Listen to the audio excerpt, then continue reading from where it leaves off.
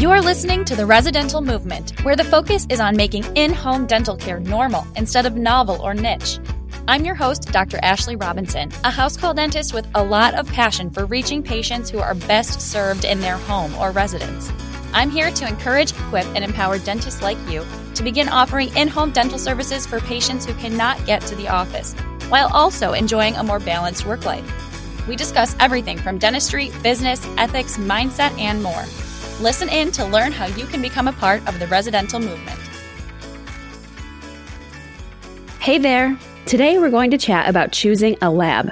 Something wonderful about owning a house call practice is the lack of dependence on a staff. You don't have to manage a team or anything like that, but as we've discussed on this show before, dentistry is still a team sport no matter which way you spin it. Even if you're an independent, self-employed house call dentist, you're still going to need to find a lab to work with. Choosing a lab is a behind-the-scenes decision that directly influences your patient's experience with you. This is true for chairside or for house call dentists, but when you're a house call dentist, you need to make some different considerations. So let's review the factors to consider when choosing a lab for your house call practice. First, this may seem like a no-brainer, but you need to choose a lab to work with that makes sense with the procedures that you offer. So what procedures do you offer? And what is the lab known for? This may mean that you have multiple labs that you work with. If you don't offer any fixed, the lab that's prized for the most aesthetic veneers probably isn't for you. Find a good removable lab for dentures and a great ortho lab for aligners. Let the demands of your patients and your practice point you in the direction of the labs that you choose to work with. Secondly, you need to choose a high-quality dental lab. How do the products fit? How do they look? Are patients happy on delivery day? You want your prosthetics to be visually appealing and comfortable for your patients. Quality should be an important factor for any dentist choosing a lab, but this is especially important for your house call practice. Saving money on lab fees with a lower quality lab can ultimately waste so much time and money down the line when you're constantly driving out to your patients' homes to do adjustments over and over again. In my practice, I have a follow-up policy that encourages patients to call if and when adjustments are needed. For an entire year after delivery, I'll adjust any denture I've delivered at no charge. This has been the policy in all of the brick and mortar locations where I've worked, and even though it's time consuming, I just think it's the right thing to do. We know that prosthetics take getting used to, and sometimes frequent adjustments, especially if our patients weren't or couldn't be completely cooperative during fabrication.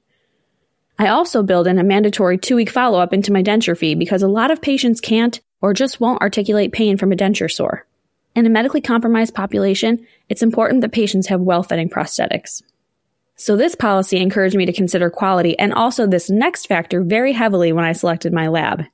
Factor number 3, proximity. I use a lab that is 7 minutes from my home. Believe it or not, there is another dental lab only 5 minutes from my house, so I didn't just choose the closest lab to me. Quality is more important, but proximity was a really big priority for me. Side note, don't forget to track your mileage to and from the lab because it's tax deductible. Now, you may not live anywhere near a dental lab. If so, no worries.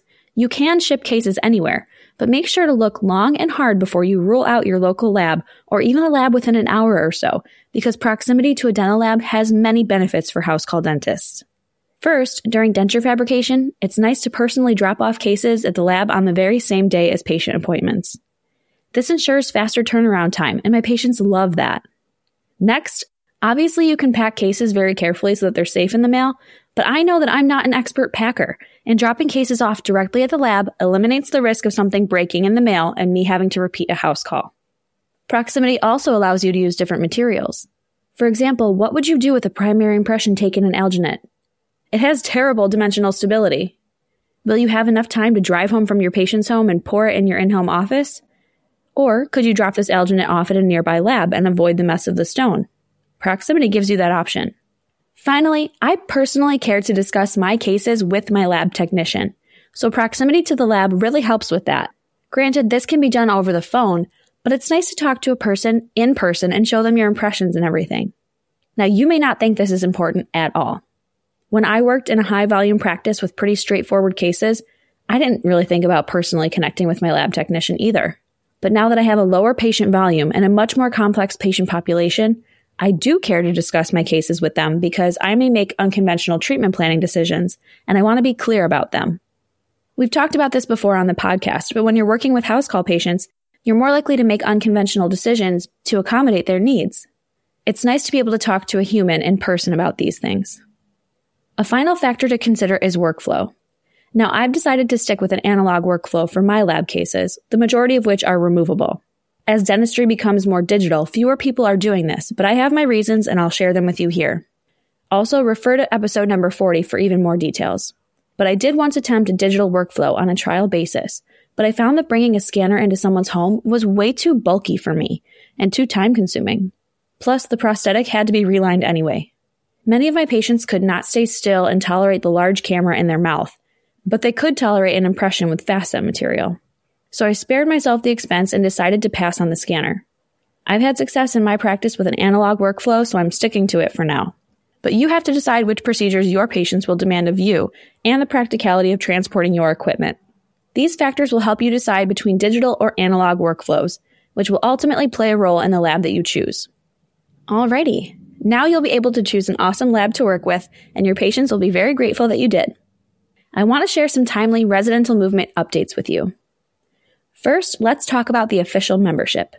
Official members of the residential movement meet once a month to discuss our house call practices or the status of building our house call practices, almost like a mastermind meeting. Official members also get access to a private forum off of social media and discounts on other offers. If you aren't already a member, I highly recommend joining. It's a great way to connect with like-minded dentists. If you join with promo code 2024 before the end of January, you'll get 50% off of your annual membership fee. Visit residentialmovement.com/official membership. Finally, I want to let you know about the next open enrollment for Dental House Call Practice Academy, the online course I created to take you step by step through starting your dental house call practice. Last fall, the first cohort went through Dental House Call Practice Academy, or DHCPA. It was awesome, and now we have docs well on their way to building their practices. They gave me great feedback, and so the next, even better version of DHCPA is launching in February. Sign up for the course waitlist to be the first to hear about enrollment updates at residentialmovement.com/DHCPA. Now that was a lot of updates and a lot of info. I don't normally spend a lot of time on those during the podcast, so if you always want to make sure that you're up to speed on any promotions or enrollment dates, visit the Residential Movement website and subscribe to my email list. My email list subscribers are the first ones to know about all of the happenings. Thank you for listening to this episode of the Residential Movement. I hope you feel more confident choosing a lab and more connected to all that's going on over here. I really appreciate you taking the time to learn more about becoming a house call dentist. Talk soon. That's a wrap on this episode of the Residential Movement. If you like what you heard today, please leave a 5-star review and subscribe so you don't miss an episode. If you know someone who could benefit from this information, please share this with them. All of these actions help fuel the residential movement. Visit residentialmovement.com for show notes and for access to any links referenced in this episode. Thanks again for listening, Doc. Keep up the good work.